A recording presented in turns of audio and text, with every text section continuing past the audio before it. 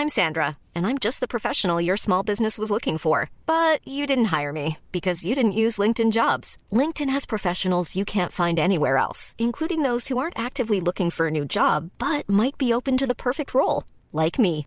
In a given month, over 70% of LinkedIn users don't visit other leading job sites. So if you're not looking on LinkedIn, you'll miss out on great candidates like Sandra. Start hiring professionals like a professional. Post your free job on linkedin.com/people today.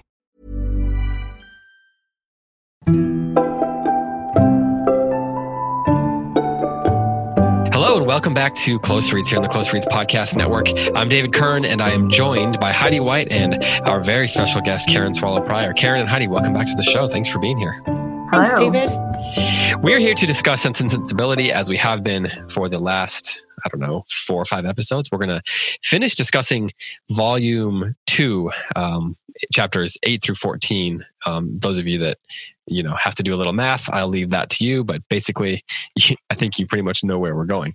I'm going to summarize here in a second those chapters in that section, because a lot happens here. And a couple of people sent me messages saying, it's disorienting when we just dive right in a book like this, because there are a lot of chapters and a lot is happening, which is funny because people said that nothing happens in this book. So I like getting both of those comments at the same time. I want to remind people, if you want to join the conversation, you can head over to Facebook and join the Close Reads podcast discussion groups. You just type that into the search bar. The group will show up and you can ask to join and we'll let you in. It is a private group, but we have very mellow guard dogs, so we will let you in to join the conversation. There's been lots of good conversation and dialogue about this book. Before we dive into our conversation here on the show, though, I want to remind you about our friends over at Escondido Tutorial Services. As they remind us, our culture needs more fine minds who have an understanding of the great ideas of Western Civ. The dying art of civil discourse is one that needs much practice and finesse, and Twitter isn't going to do the job.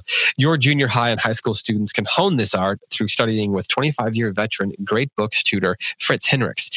His 5-year study of the great books of the Western world includes works by Homer and Plato and Augustine and Calvin and Shakespeare and Dante and Chaucer and all the others. Well, I guess maybe not all of them, but many others. Each week, students meet for a 2-hour session discussing the reading and learning to dialogue with one another.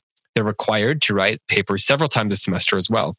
And there's an opportunity for 2 free years of classical Greek for students who are enrolled in Great Books 2 and 3, while there's free Shakespeare courses that accompanies year 4. 5th-year students write 2 3,600-word papers and present them in Escondido or online, answering questions from Mr. Hinrichs and the assembled fellow students. Those interested can also join a 4-day gathering each June, which is full of debate, readers' theater, singing, dancing, and fantastic fellowship. Guided by the joyful Christian wisdom of Mr. Hinrichs and the great books, join a conversation full of truth, justice, love, and beauty. To find more how you can join this great conversation, please visit the Escondido Tutorial Service website today at gbt.org. Again, that's the letter G, the letter B, the letter T.org.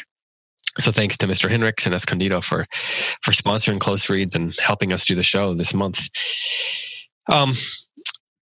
Let's start here, because someone asked a really interesting question online.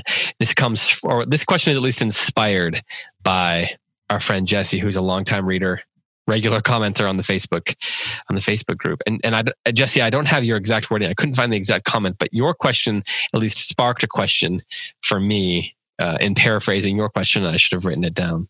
But the question is this: when thinking about Sense and Sensibility, which character bears the essence of the book? Or if we're going to understand this book, whose character do we most have to get at the essence of that person? We have Eleanor and Marianne and many other characters in this book.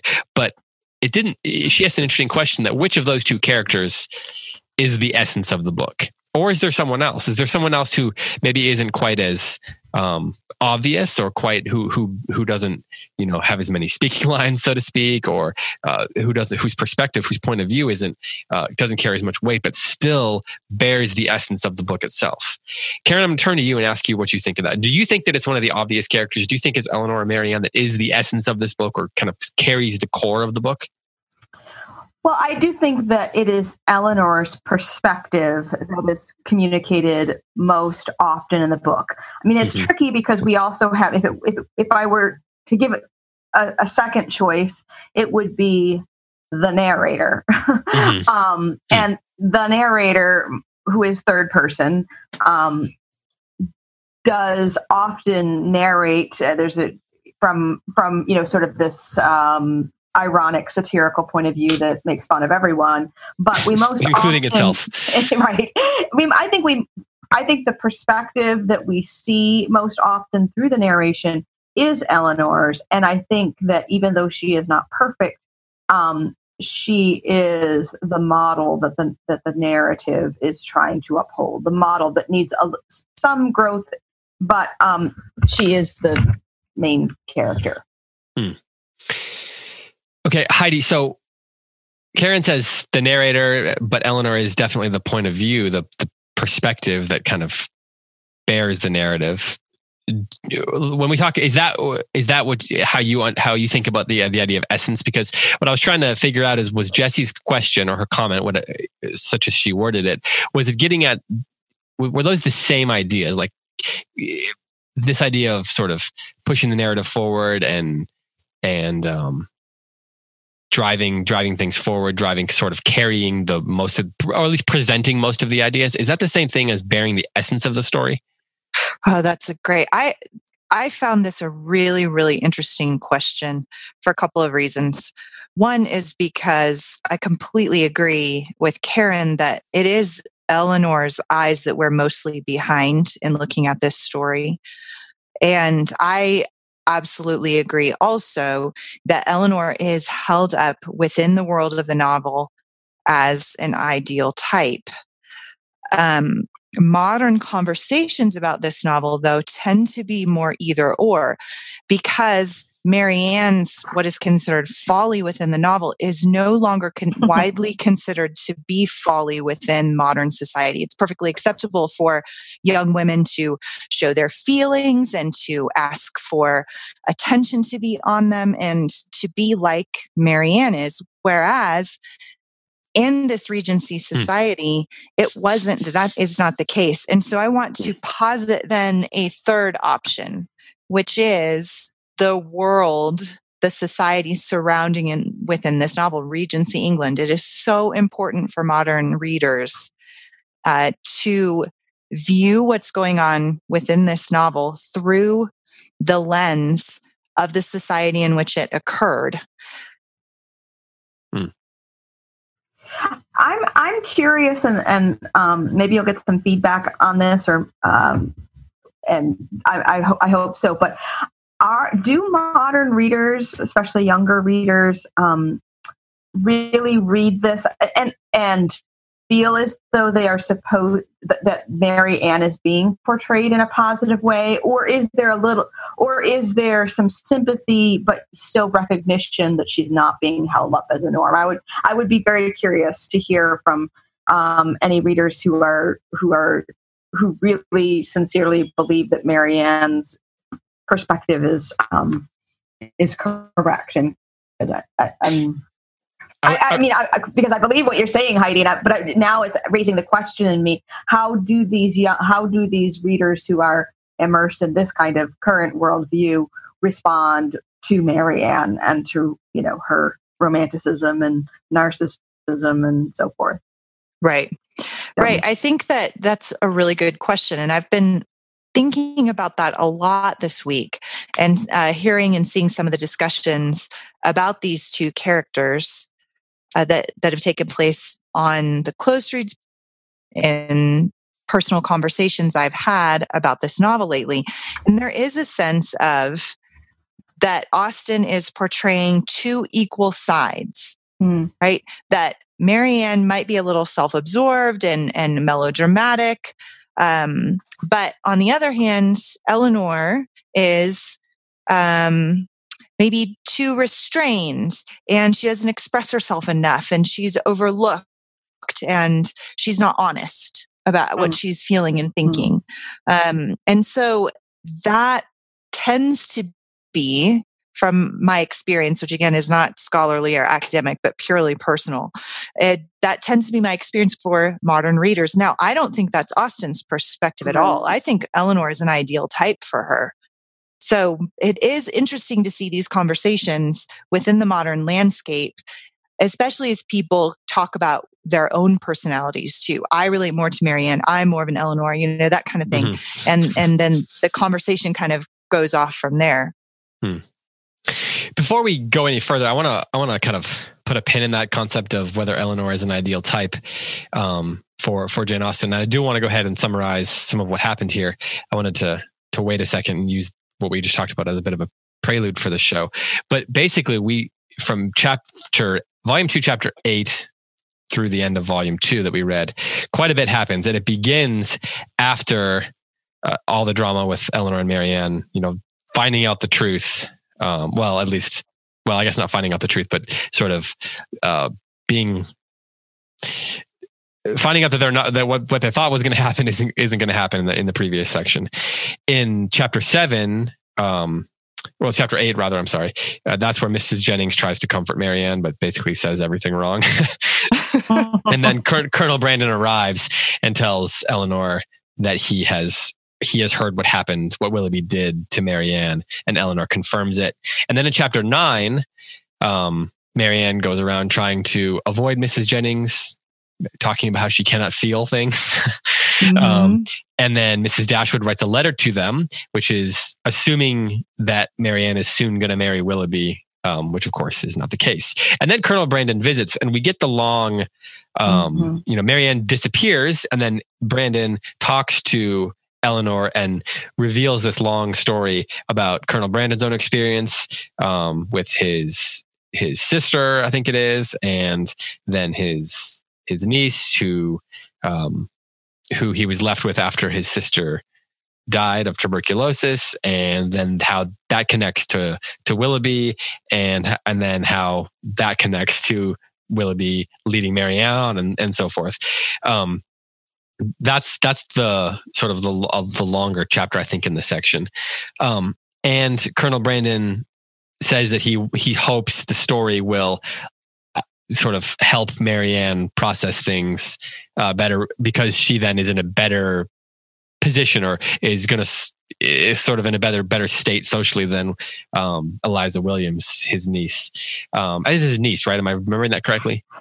Well, it's a little confused. So it's Colonel Brandon's not sister, but sister-in-law, because it was his former lover who his brother married. Right. Which is important later because it turns out that Colonel Brandon has this sort of heartbreaking romantic story that intrigues Marianne.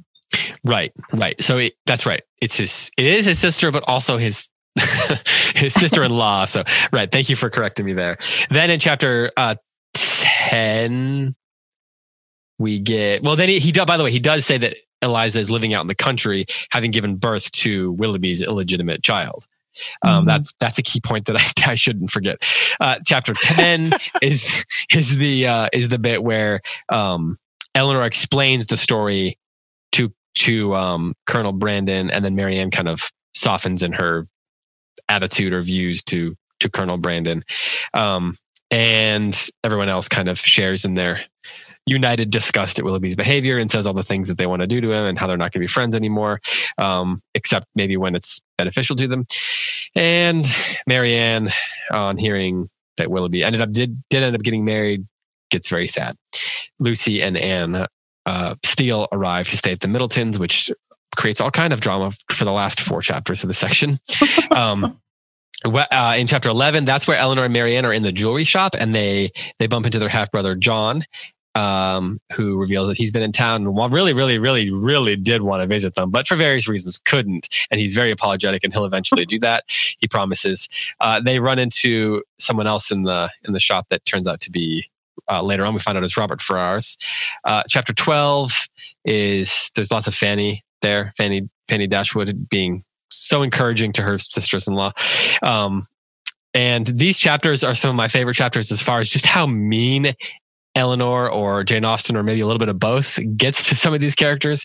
The little digs that she gets into the selfishness of these people, and how matter of fact she presents it's some of the best writing in the book, I think. And Edward, this is where in Chapter 12, Edward calls on Eleanor and Marianne while they're out. And Fanny decides that she really needs to get to know Lady Middleton, and she thinks that just goes super well. The discussion, though, is not so good when the men are out of the room. They talk about how tall people are, I believe, which is right. is super enlightening and inspiring. And then in chapter, I mean, if I'm skipping anything that you think is really important, I mean, a lot of this is various conversations as the fallout of all these various relationships. 13 is where Eleanor feels that she is relieved that she has escaped having Mrs. Ferrars as a mother-in-law, because in 12 she met Mrs. Ferrars and it didn't go super well. She wasn't super impressed. But Lucy in that chapter does call on Eleanor and expresses how happy she is that Mrs. Ferrars appeared to take a liking to her. And while she's there and they're chatting, and Lucy is, making Eleanor annoyed, Edward suddenly arrives and it gets super awkward. And Marianne comes in and it gets even more awkward, because when Marianne arrives, things tend to get extra awkward. And then Edward, mortified, leaves, which brings up a question I want to ask later.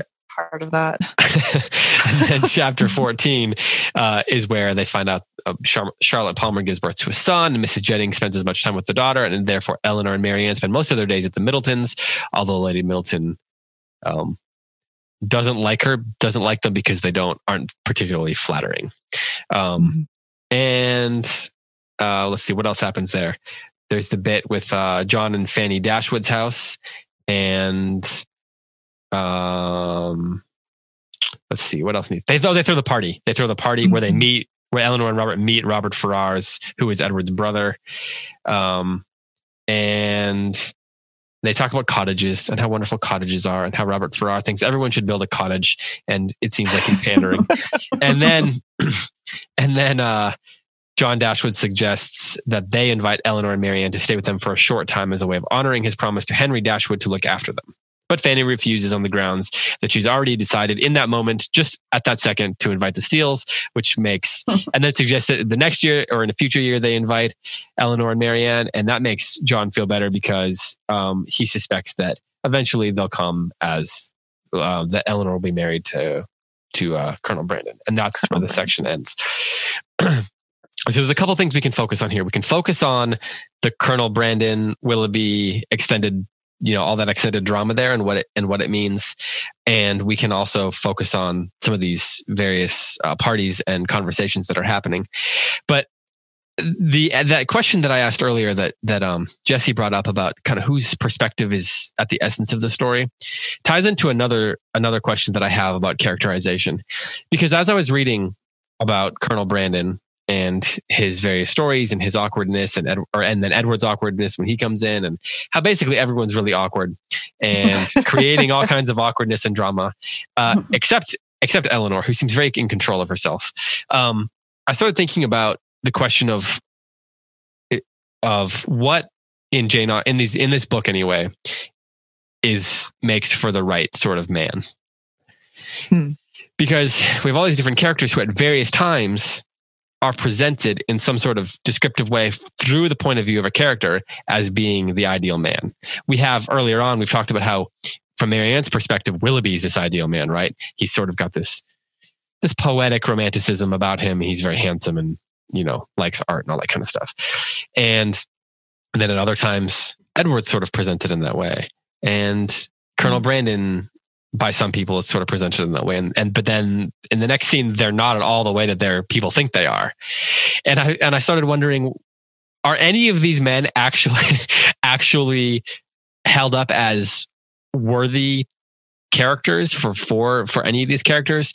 And could it be that the lack of worthiness in those characters is more what's at the essence of the story?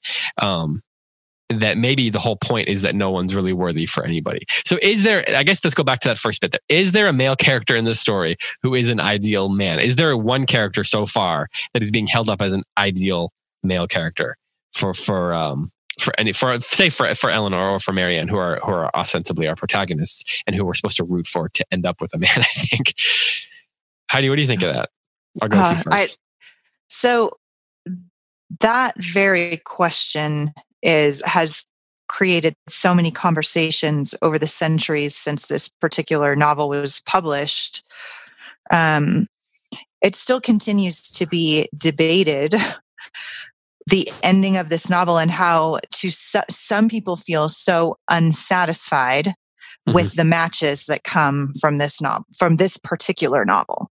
So not just, I mean, and there's some debate about, about this with other Mansfield Park, for example, but it is this novel that gets people conversing about that very question that you have, because, and we keep comparing it to Pride and Prejudice. Pride and Prejudice is so satisfying at the end. Everybody gets their comeuppance. There's these two equally matched couples. And this one feels a little more like Midsummer Night's Dream, in which they all end up married and they all seem pretty happy, but like they're almost a little bit interchangeable to a certain extent. So the men are.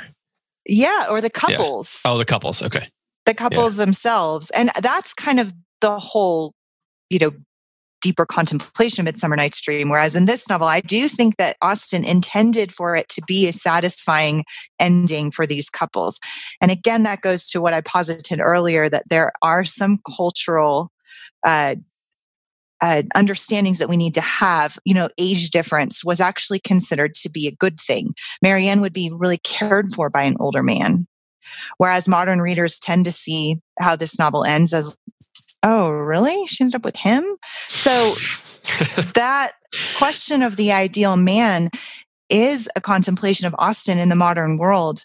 But I think it's lovely. I do have to say, Edward's not my favorite Austen hero. I don't see him necessarily as equal in character to Eleanor, but that's personal opinion for me. And so I'm not going to put that forward as like a scholarly interpretation. Karen, do you agree with this? Because the idea of whether the individuals within these couples are equal is kind of an interesting concept that Jane Austen seems to be playing with. Well, I think it's kind of the wrong question because I think, or at least the wrong term, because I think this entire novel is anti-idealism. So there aren't supposed to be any ideal characters, at least in I mean, we might use that in its actual sense of an ideal being almost perfect, like black and white characters. I think the whole novel is trying to advance a notion of realism, which is that there are no ideal suitors. There are, you can't be an ideal person of sense or an ideal person of sensibility. Like we need a mixture, because reality is a mixture of strengths and weaknesses and sense and sensibility. And so I think this novel, in that way, it is more, if its program is kind of a dose of realism, then these marriages end up being perfectly ideal for that purpose. So was go ahead. Well, so do you think that she's actively trying to? Well, let me ask you this: Do you find any of the male characters in this book to be appealing in the way that we traditionally think of male protagonists in a romantic book? Like a romantic hero kind of thing. Yeah. Either of you. I'm curious about this. Yeah, go ahead, Heidi. I know it's a hard question. I mean, not the same way that. I mean, I don't know. I don't know a single literary woman who doesn't idealize Mr. Darcy in some way. Like, not a single one. So that is, unless it's Karen, and we're about to find out. I'm sure there's going to be a ton of comments on Facebook this week. I'm the one that never liked Darcy, and that's great. So, but no, these are not. I mean, Karen's right. The dashing romantic hero is Willoughby, and he's undercut. He's subverted. He's disqualified. He's a villain. So that then leaves us with the question of, as you pointed out, David, what is it that makes a man? What kind of a man can make a woman happy? And Austen accepts the terms of the world she lives in.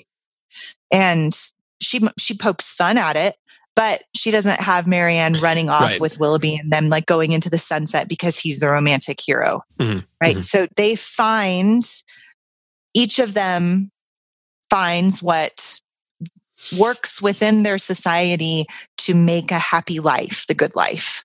But I agree that we're not talking about dashing, ideal, strong, handsome, silent, dark-haired romantic heroes. That's Willoughby, and he's done for. So the reason I bring this up is because in some ways, if it's true that there's not really that hero there, then what it does is it kind of creates sort of dissonance, right, in their pursuit of sort of romantic happiness, right? Like if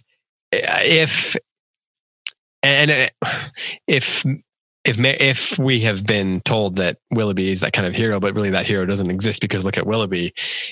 But then Mary, then this constant pursuit that everyone is after that sort of relationship seems impossible, right? Like that's sort of the principle that's put down. But then that, in some ways, that becomes the stakes of the book, but it also makes it feel like they're on a fool's errand.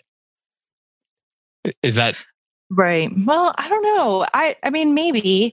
I think what Austen is contemplating, and Karen, I really want you to speak to this, is what is it that makes happy life then? Is it that all of your ideals are met, or is it marriage to a good man who can provide for you and who loves you? Right? Like that's that kind of contemplation of happiness within the terms of the world in which we live. I think to a certain extent, every happily married person has to wrestle with that, right? I think what this book is about is that being happy is having children that are tall. I think that's really what Karen, go ahead. Yeah, no, I mean, this isn't all of us. I mean, it's an anti-romance. And so, but what does that mean in terms of how we should read it, in terms of how we should take what we're used to reading in terms of expectations and stakes and plot even, and flips that upside down? I mean, should we read it differently and have different sets of expectations? Or, well, I'll just leave it there. Yeah, I mean, well, what are we reading? I mean, is this like, are we asked? It does, yeah, I do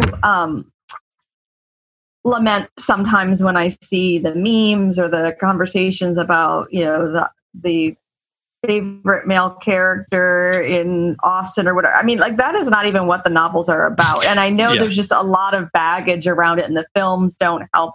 And they are love stories at the center of the stories, but this is not what the novels are doing. Even Darcy is kind of a prig. He grows and changes, and he is probably one of the better heroes in an Austen novel, and most admirable, I guess. He's also rich and has a large library, so that's nice. Who wouldn't want to live at Pemberley? True. But I think what Heidi said is great. That this is Austen is showing how the good life is achieved not through fanciful, unrealistic ideals, but through accepting reality as it is and finding the navigating that on the best terms possible, which is not a bad thing. That is a good thing. That is that's what the good life is. So there's this line at the beginning of 12 that I really like in the second paragraph, where it's talking about Lady Middleton and Mrs. Dashwood. And it says there was a kind of cold-hearted selfishness on both sides, which mutually attracted them, and they sympathized with each other in an insipid propriety of demeanor and a general want of understanding. And it's so matter-of-factly presented that the thing that I kept thinking of is the book as cynical as all that about what people's real motives are? Well, I actually had this passage marked, so I'm so glad you read it, because going back to the earlier part of the conversation, we were talking about sort of the essence of the novel. This is clearly the narrator, right? This is the narrator's objective, view of these characters speaking in the narrator's words. It's not free indirect discourse. It's not Eleanor's perspective. This is the narrator telling us about these two. And I think that is kind of, this is a satire. It's a comedy of manners. And so that is the mode that we get throughout. And so I think the endings are along those lines as well. We haven't gotten to the end yet, but it is interesting to note the final note that the book closes on, which is not about the marriages. So,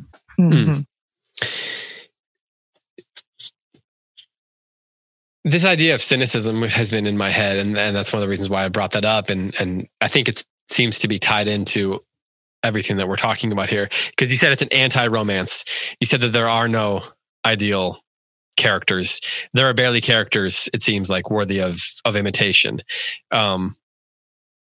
And so it does seem like a fundamentally cynical perspective that we're getting here. No. What you call pessimism, Austin and I call realism. We're not pessimists, we're realists. And Marianne is the optimist, right? Just using those. But I think that is the ongoing sort of battle. Is it pessimistic to be realistic? I think, okay. Or cynical. I think she's just being realistic in a funny way. Does that raise the stakes or lower them? Just changes the conversation, right? And that's the thing that Marianne is going through as we're in the section that we read this week. That's also what Eleanor is contemplating too, because as we've talked about for several weeks, the thing at stake is not their hearts. It is literally like food on the table, right? This is an economic system, and marriage is part of that economic system. They can't go out and get a good job and work their way up the corporate ladder. They must be taken care of by a man, and their father is dead. So then the question is not, am I going to find, is not the same one Marianne is asking. And I think that's what Karen's getting at. And I agree. What Austin keeps doing, and it's so hard for modern romantic readers to get that, is to say this is an economic question as well as a romantic one. So at what point then on this continuum do head and heart meet? Like, best case scenario is you meet a good man who can take care of you and who actually loves you, right? So, and that's, I don't think Austin would say that cynical. She'd just say, like, those are the terms. Yeah. Right. What was it? It was a few episodes ago where we talked about the cottage not being warm or something. That was there was a great line in there. You've got to have heat and food and that's it's silly it's foolish or worse to deny that reality. So it seems like in many ways we are meant to, or at least over the centuries, readers have come to love Marianne and Eleanor because they don't play the game. Like, they don't pander, as I mentioned earlier. That's one of the reasons why Mrs. Ferrars or Lady Middleton or someone didn't particularly like Eleanor, is because she didn't pander to her. They don't, people who could help them, they could pander to them and ask for help and beg, so to speak, and do all the things that would make things easier for them, but they don't do that. Whereas, Lucy Steele, for example, is very much playing the game. But does that, and she's presented in a way that kind of mocks her playing the game. And we're sort of, it seems, meant to respect that Eleanor doesn't play the game. Is that fair to say?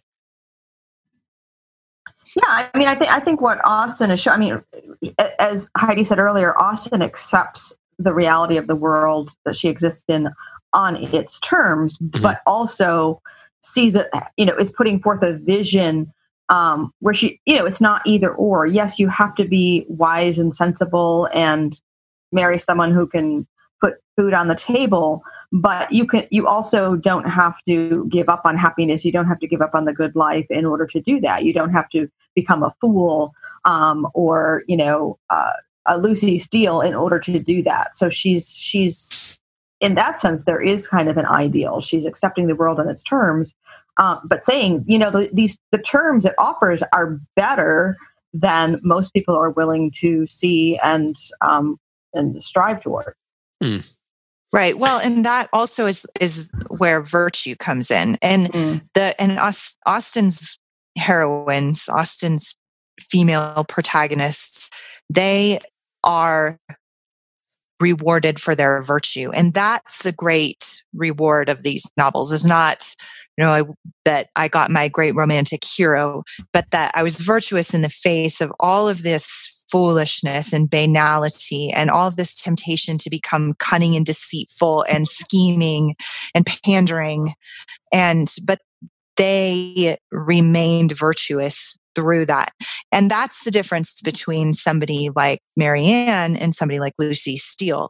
Is that even though Marianne is foolish, and romantic and melodramatic and all those things that we rightly say, you gotta let that go, girl.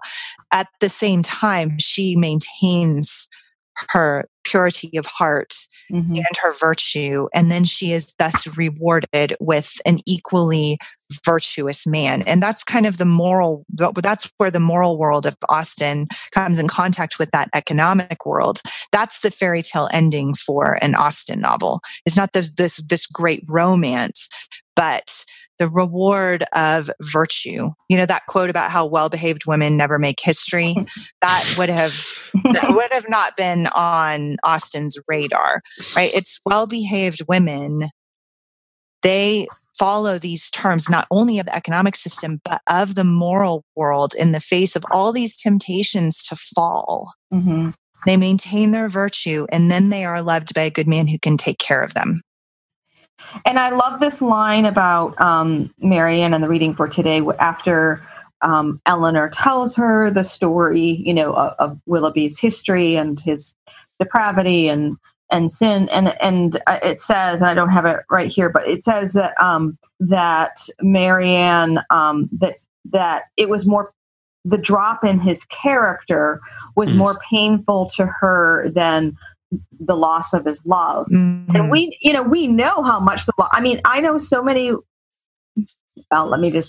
it seems,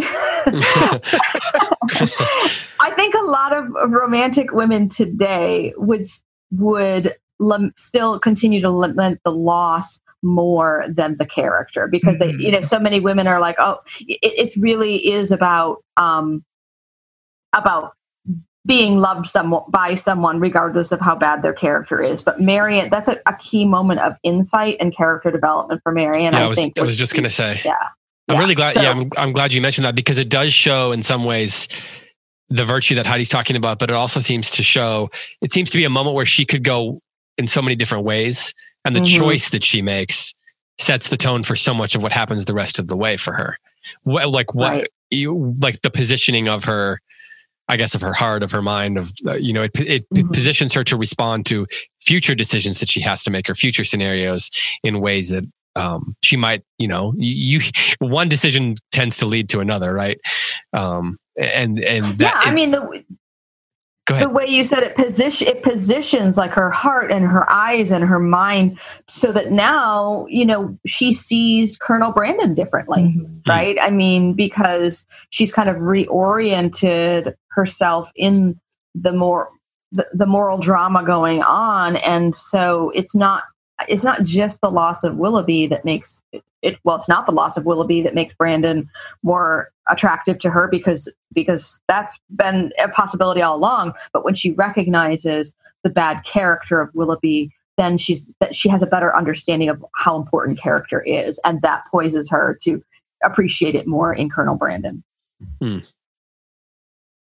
Do you think that there's a moment like that for Eleanor that we've run across so far, or is it more because we're in her head so much, it's kind of a series of such decisions? But is there a sort of crucial moment where she has to make a decision that's going to determine a lot about what future decisions she makes? I know that's a really kind of a unfair question to just say that, to just drop it like that. Well, I think that question, maybe that, and I haven't been able to articulate this even in my own head, but that's why Jesse's question that we talked about earlier was so interesting to me. Because as I looked at kind of this arc of character for Eleanor, she does grow, she does change, but I don't see, and I'm very willing to be corrected on this, so somebody change my mind. I don't see her going through kind of that metanoia, that sense of repentance, that climactic moment within the course of the novel that changes who she is forever, the same way it does with Marianne with the loss of Willoughby. So, I mean, maybe the closest would be having to bear up under Lucy Steele's kind of poisonous banality, and to maintain her integrity and her character in the face of that woman's triumph over her. But if that's the case, the novel doesn't seem to explore that. It seems pretty much a given. Like, this is how Eleanor is going to respond.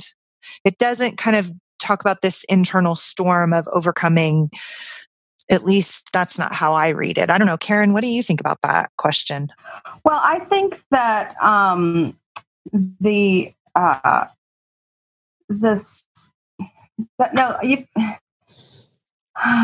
that's a good question. I don't think that Eleanor's character changes. Mm-hmm. She's already, as close to ideal as we get, but she does allow more room for emotion by the end of the novel, and becomes a little bit less restrained as appropriate, I guess.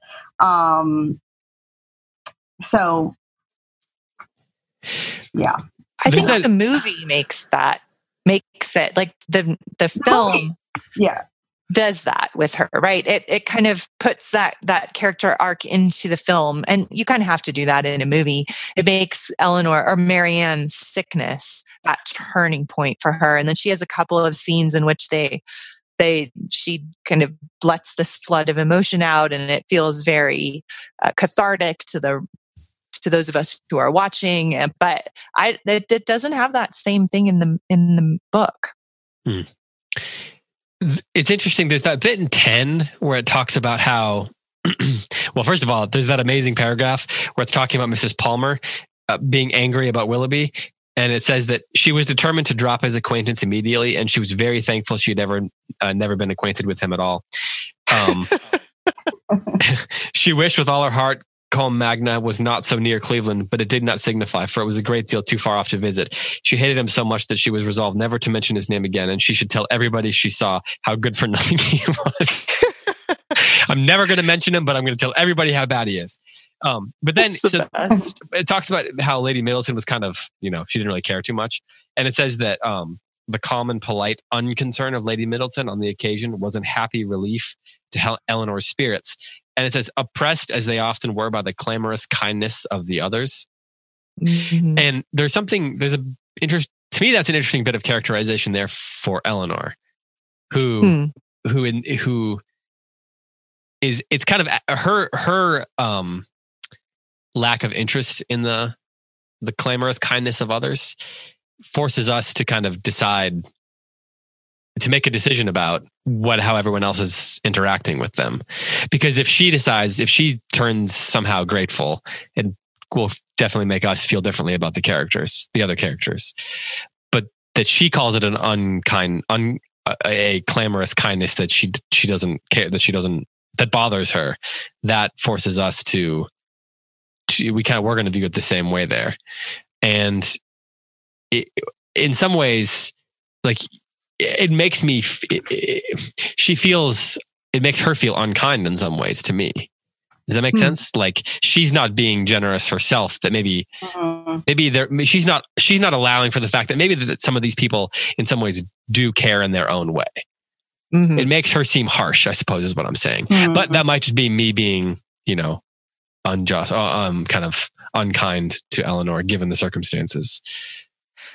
Well, I think you're putting your finger on some of Austen's brilliance in her writing as we see these characters, these secondary characters that have been so ridiculous, and yet they are rallying around the sisters as they're going through this valley of the shadow, Eleanor included, although they don't know that. And clamorous kindness is a brilliant little, that's just a wonderful use of language, because as you point out, we do know that they are kind. And by this time, we're grateful to them for that. But at the same time, they're also clamorous. They are just really annoying and loud, and they get in the sisters' heads, and they create chaos at a time when the sisters need peace, but they also need kindness. And so I think that is just brilliant writing, as you're pointing out. And yeah, you're right. Some of that we do have to, as readers, make these judgments when we're reading Austen, because as we've all talked about in this episode, there is a narrator voice and there is Eleanor. And so this is narrator telling us how a judgment that Eleanor is making upon them. And we as the readers are invited to make the same judgment as Eleanor or make our own. So there are multiple threads of voices in this novel, which is, Austen's brilliant writing. Yeah, speaking of great sentences, just one of my favorite sentences in the reading for today is in chapter 12, after Edward is called while they're gone, and this is from Eleanor's perspective, but just as Eleanor was pleased that he had called, and still more pleased that she had missed him. Yeah. I mean, there's just so much psychology packed into that sentence. It's just so brilliantly written, and it's revealing of Eleanor's character. That she still wants Edward and wants his affection and love, but it would have been mortifying and awkward for her to see him. So, which then ultimately that sets up the future scene when he does show up at the exact wrong time. There's so many good lines in this section. There's that line about how when she's talking to John Dashwood, and I think it's 11 or something, a man must pay for his convenience, and it has cost me a vast deal of money. And then she says, more than you think it really intrinsically worth. And it's not even a question. She just kind of says it. And they're talking about the house, but they're also talking about, this concept of convenience. I love some of those conversations. She's just so clever. Almost too clever. So as we're talking here, I want to go back to this idea of the essences as we conclude, because we have, one more volume left. We have the final third of the book. And, Colonel Brandon's coming more into focus. Edward Ferrars is certainly, we've had this big awkward moment with him. So each of the sort of three main protagonists male protagonists, I guess, male heroes have had these various, each of them have had kind of a big awkward moment, so to speak. And so we're kind of set up for the resolution, kind of building toward the resolution of these various relationships and what's role are these men going to play, and how are things going to shake out. So as we're thinking about the essence of it, I've been thinking about, is the essence of the novel going to come down to which of the women end up with which of the men? We've talked about, it's not about happiness, right? We've talked about it's finding the good, kind of the parameters of what a good life is and how you carve out a good life for yourself and stuff like that. So I realize we've kind of talked about all this, but I'm also curious if, given those two perspectives, does it ultimately come down to how that shakes out as far as the relationships? Like, does the essence of the novel change based on which person Eleanor or Marianne ends up with, given what you're talking about, that it's not a traditional romantic novel? It's more about, given the things we've talked about, does the essence change based on who they end up with? And Karen, do you feel like we've already answered that, or is that a fair question still? Well, I think we've addressed it, but maybe just wording it that way can lead to a slightly different answer that ties some things together. I mean, I would just say that the essence is virtue and moderation, which is really the same thing. It's two different words, but classically speaking, virtue is the moderation between an excess and a deficiency, and so everything in this, what's virtuous in one set of circumstances may not be virtuous in another. Now, that's not the same thing as relativism or situational ethics or anything like that. It's just because it's all within the parameters of morality. So what is, the virtuous decision for Marianne turns out to be one thing, and the virtuous decision, and there are many decisions along the way, and the virtuous decision for Eleanor is another. And as Heidi keeps pointing out, in this world, very seldom is the virtuous decision for a woman to not get married to someone who's going to provide for her. That's just the reality that they live in. So I think the essence of the novel is virtue. Mm-hmm. Yeah. So to answer your question then, in terms of particulars, because I think Karen's exactly right, that in terms of the universals, these novels are not necessarily meant to be just love stories. There's way more at stake there, as we all agree. But in terms of the particulars, yes, absolutely. Who each person marries at the end is essential, because that's their reward for their virtue. Like, that's how we know that they got that. That's how we know that the story has a happy ending, right? Is that they end up with the guy that they like, and that they have enough to live on, and that they have they have these relationships, and that they have like a stable place to live, and that they are firmly established within the parameters of their world for the future. So, That's their happily ever after. Yeah, I'm thinking. And Marianne, I mean, I guess at this point we're just kind of we're sort of giving some things away or whatever. Yeah. But so yeah, we're far enough along. Right, Eleanor ends up with the man that she wanted all along. And she's been virtuous, so that suggests that her judgment obviously has been better all along, even though he turns out to have a little bit of a history and some flaws. And then Marianne ends up with the man that is right for her, and that she does end up wanting, but it's a complete reversal from her previous understanding and position. So I'm not sure where I was going with that, but yeah. So we see that Marianne is a character who needed to have a change of mind and a change of perspective in order to make that virtuous decision. Well, it's a great point, because she had this reversal, she's brought even further, because she completes her arc of virtue, and then she ends up with the man that she should be with, right? And and so it's important that Marianne doesn't end up with Willoughby, that he doesn't get reformed, and that that wouldn't fit the novel. Right. Yeah. Would it fit the novel, though? Do you think, hypothetically speaking, which is kind of I guess impossible to think this way, but had she made some sort of bad decision along the way and not been virtuous and ended up with him, would that have fitted the essence of the novel? I don't know, because I don't know turning it into more of a tragedy. Right. That wouldn't be very Austinian. Like I don't want to say I reject the premise of your question, but it is. But you reject the premise of the question. Fine. Well, the idea, I mean, she's not.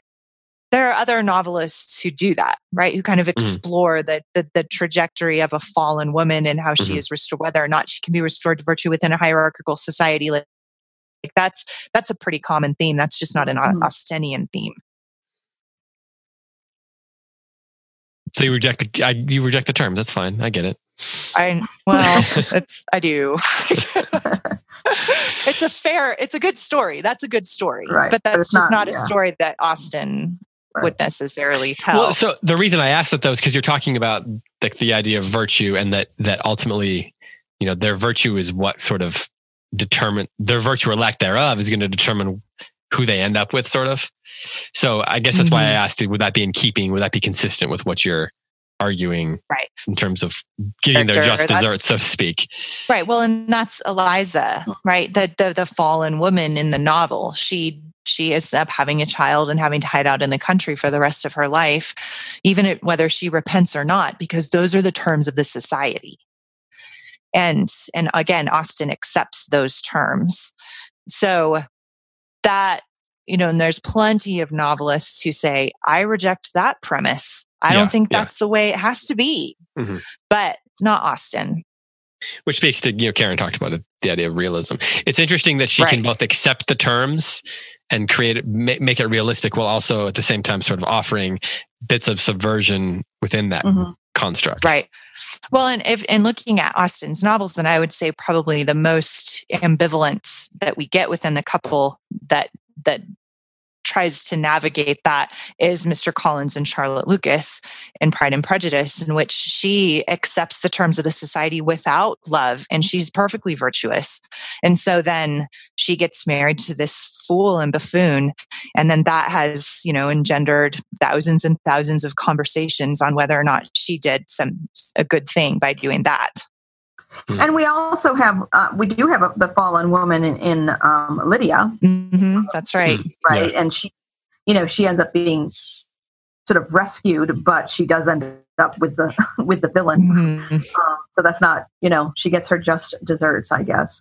Right. Karen, I don't know if you know this, but I have a 6-month-old, she just turned 7-month-old daughter, and we named her Lydia. And I had someone ask me recently, you didn't name her after Lydia in Pride and Prejudice, did you? I was like, no. Have you read the book? Oh, wow. No, we did not. No. I would not do that to her. I'm glad you cleared that up. Yeah. Publicly, I want to state that my daughter Lydia is not named after that Lydia. Well, do you have any final thoughts? We've gone our hour here. Do you have any final thoughts, either of you, as you look towards the third volume of the book? Any themes that you think people should look out for? Any scenes that you love? Any moments or lines or anything like that? How do you let you go first, and then I'll turn to Karen? Yeah, I was thinking this week, just a note on Austen's craft. I really like how she doesn't introduce any characters that don't have some kind of purpose within the novel. I've been noticing that lately. And so there's a couple of new characters that are introduced.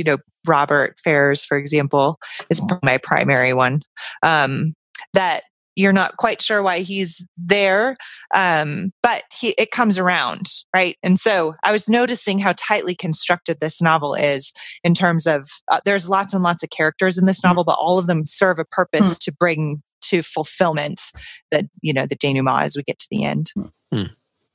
Karen? Yeah, I'll make an observation about setting and structure, kind of, as I was preparing for this session today, and we were talking, you were giving the summary. I was thinking, I was glad that you gave the summary, because volume 2 is, I think if I had to just pick one word, it would be chaotic. It's sort of chaotic. Yeah. But it's also fitting because this is in London. This is in the city, and there is a lot of chaos that's occurring in the characters' lives.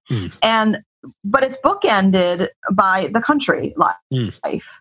So in volume 3, I think, I'm not sure if it's exactly in the beginning, but we return to the country setting, and it is calmer and more unified. And so I would encourage people to pay attention to those kinds of things. Like if something seems chaotic and disorganized, well, it could be lack of skill on the part of the author, or it could be it matches what's going on, or it could be a combination of whatever. We talked about how novel is an earlier work of Austen's and shows it, but form and function often go together, and so it's helpful, I think, to think about those things as we read.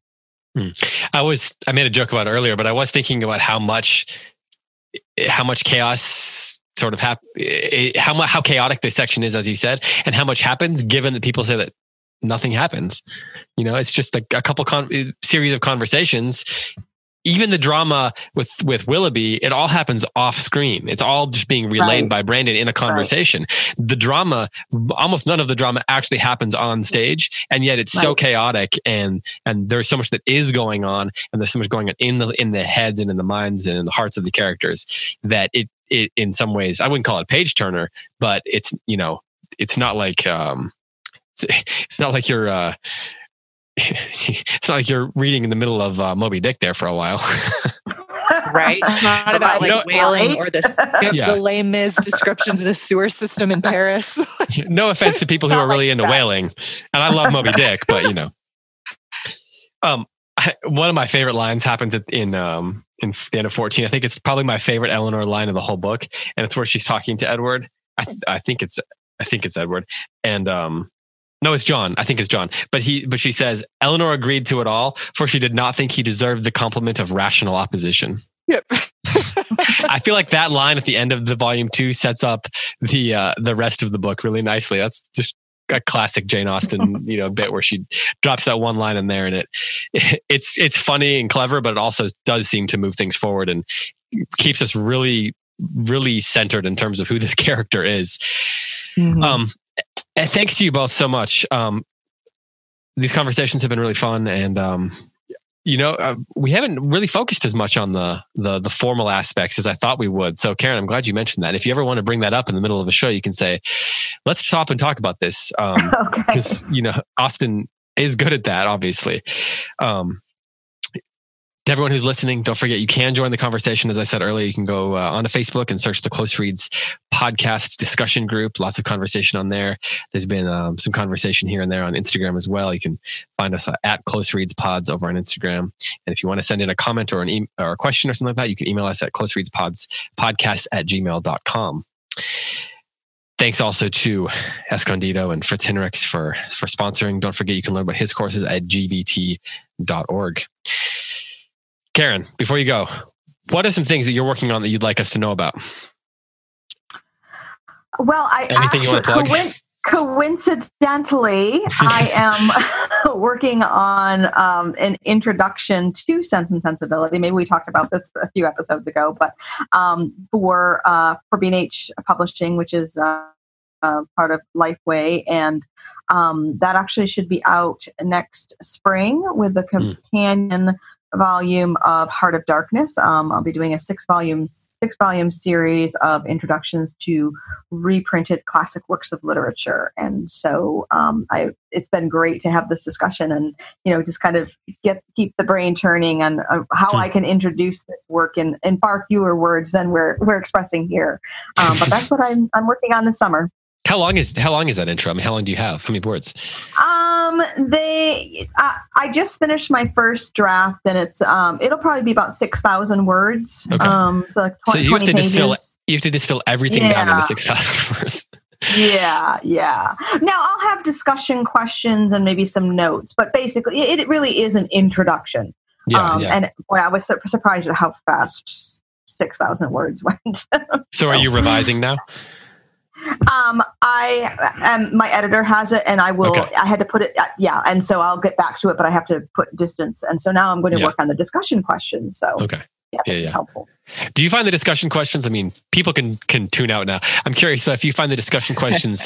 Is that an easy process for you to narrow those down, or I mean, because you've taught the book and you have all this research that you've done over the years, or do you find that narrowing that down and focusing in on what questions to ask is painstaking? Well, I'm just starting that, and it's easy for me in class when I'm teaching. Mm-hmm. But I think this will be a little harder because there are so many that I could ask. I still have to decide if I'm going to do it chapter by chapter or just keep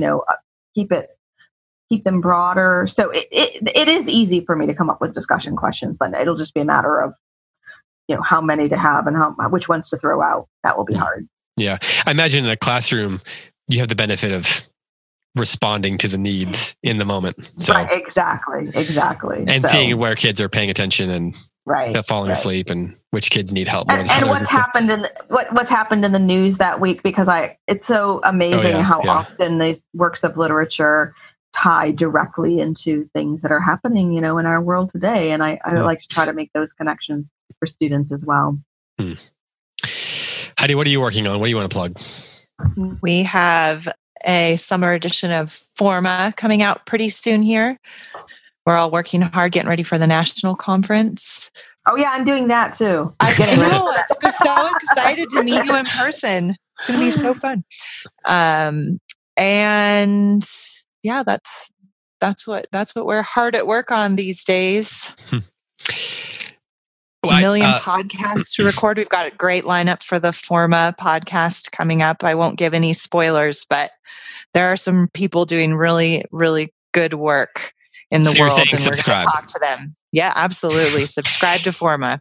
Karen, I should warn you though, Heidi and I both just recently came home from trips to water damaged floors. So there may be a podcast curse. So you may want to just turn all your water off when you're out of town. Or you might have to actually call an insurance company and act like a real grown up. And that is hard work. I'm not a fan. Well, thanks to you both. This, like I said, this has been really fun. Karen, I appreciate that you've taken the time away from your summer vacation to talk about books with us when you do that the whole year long. So hopefully it's at least been a little bit of enjoyment for you. Oh, no, it has been I love it. So thank you. Great.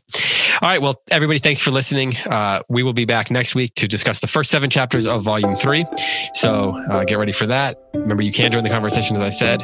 For Heidi White, for Karen Swallow-Pryor, for all of us here at the Close Reads Podcast Network, I'm David Kern. Thanks so much for listening, and we'll talk to you next week. Happy reading.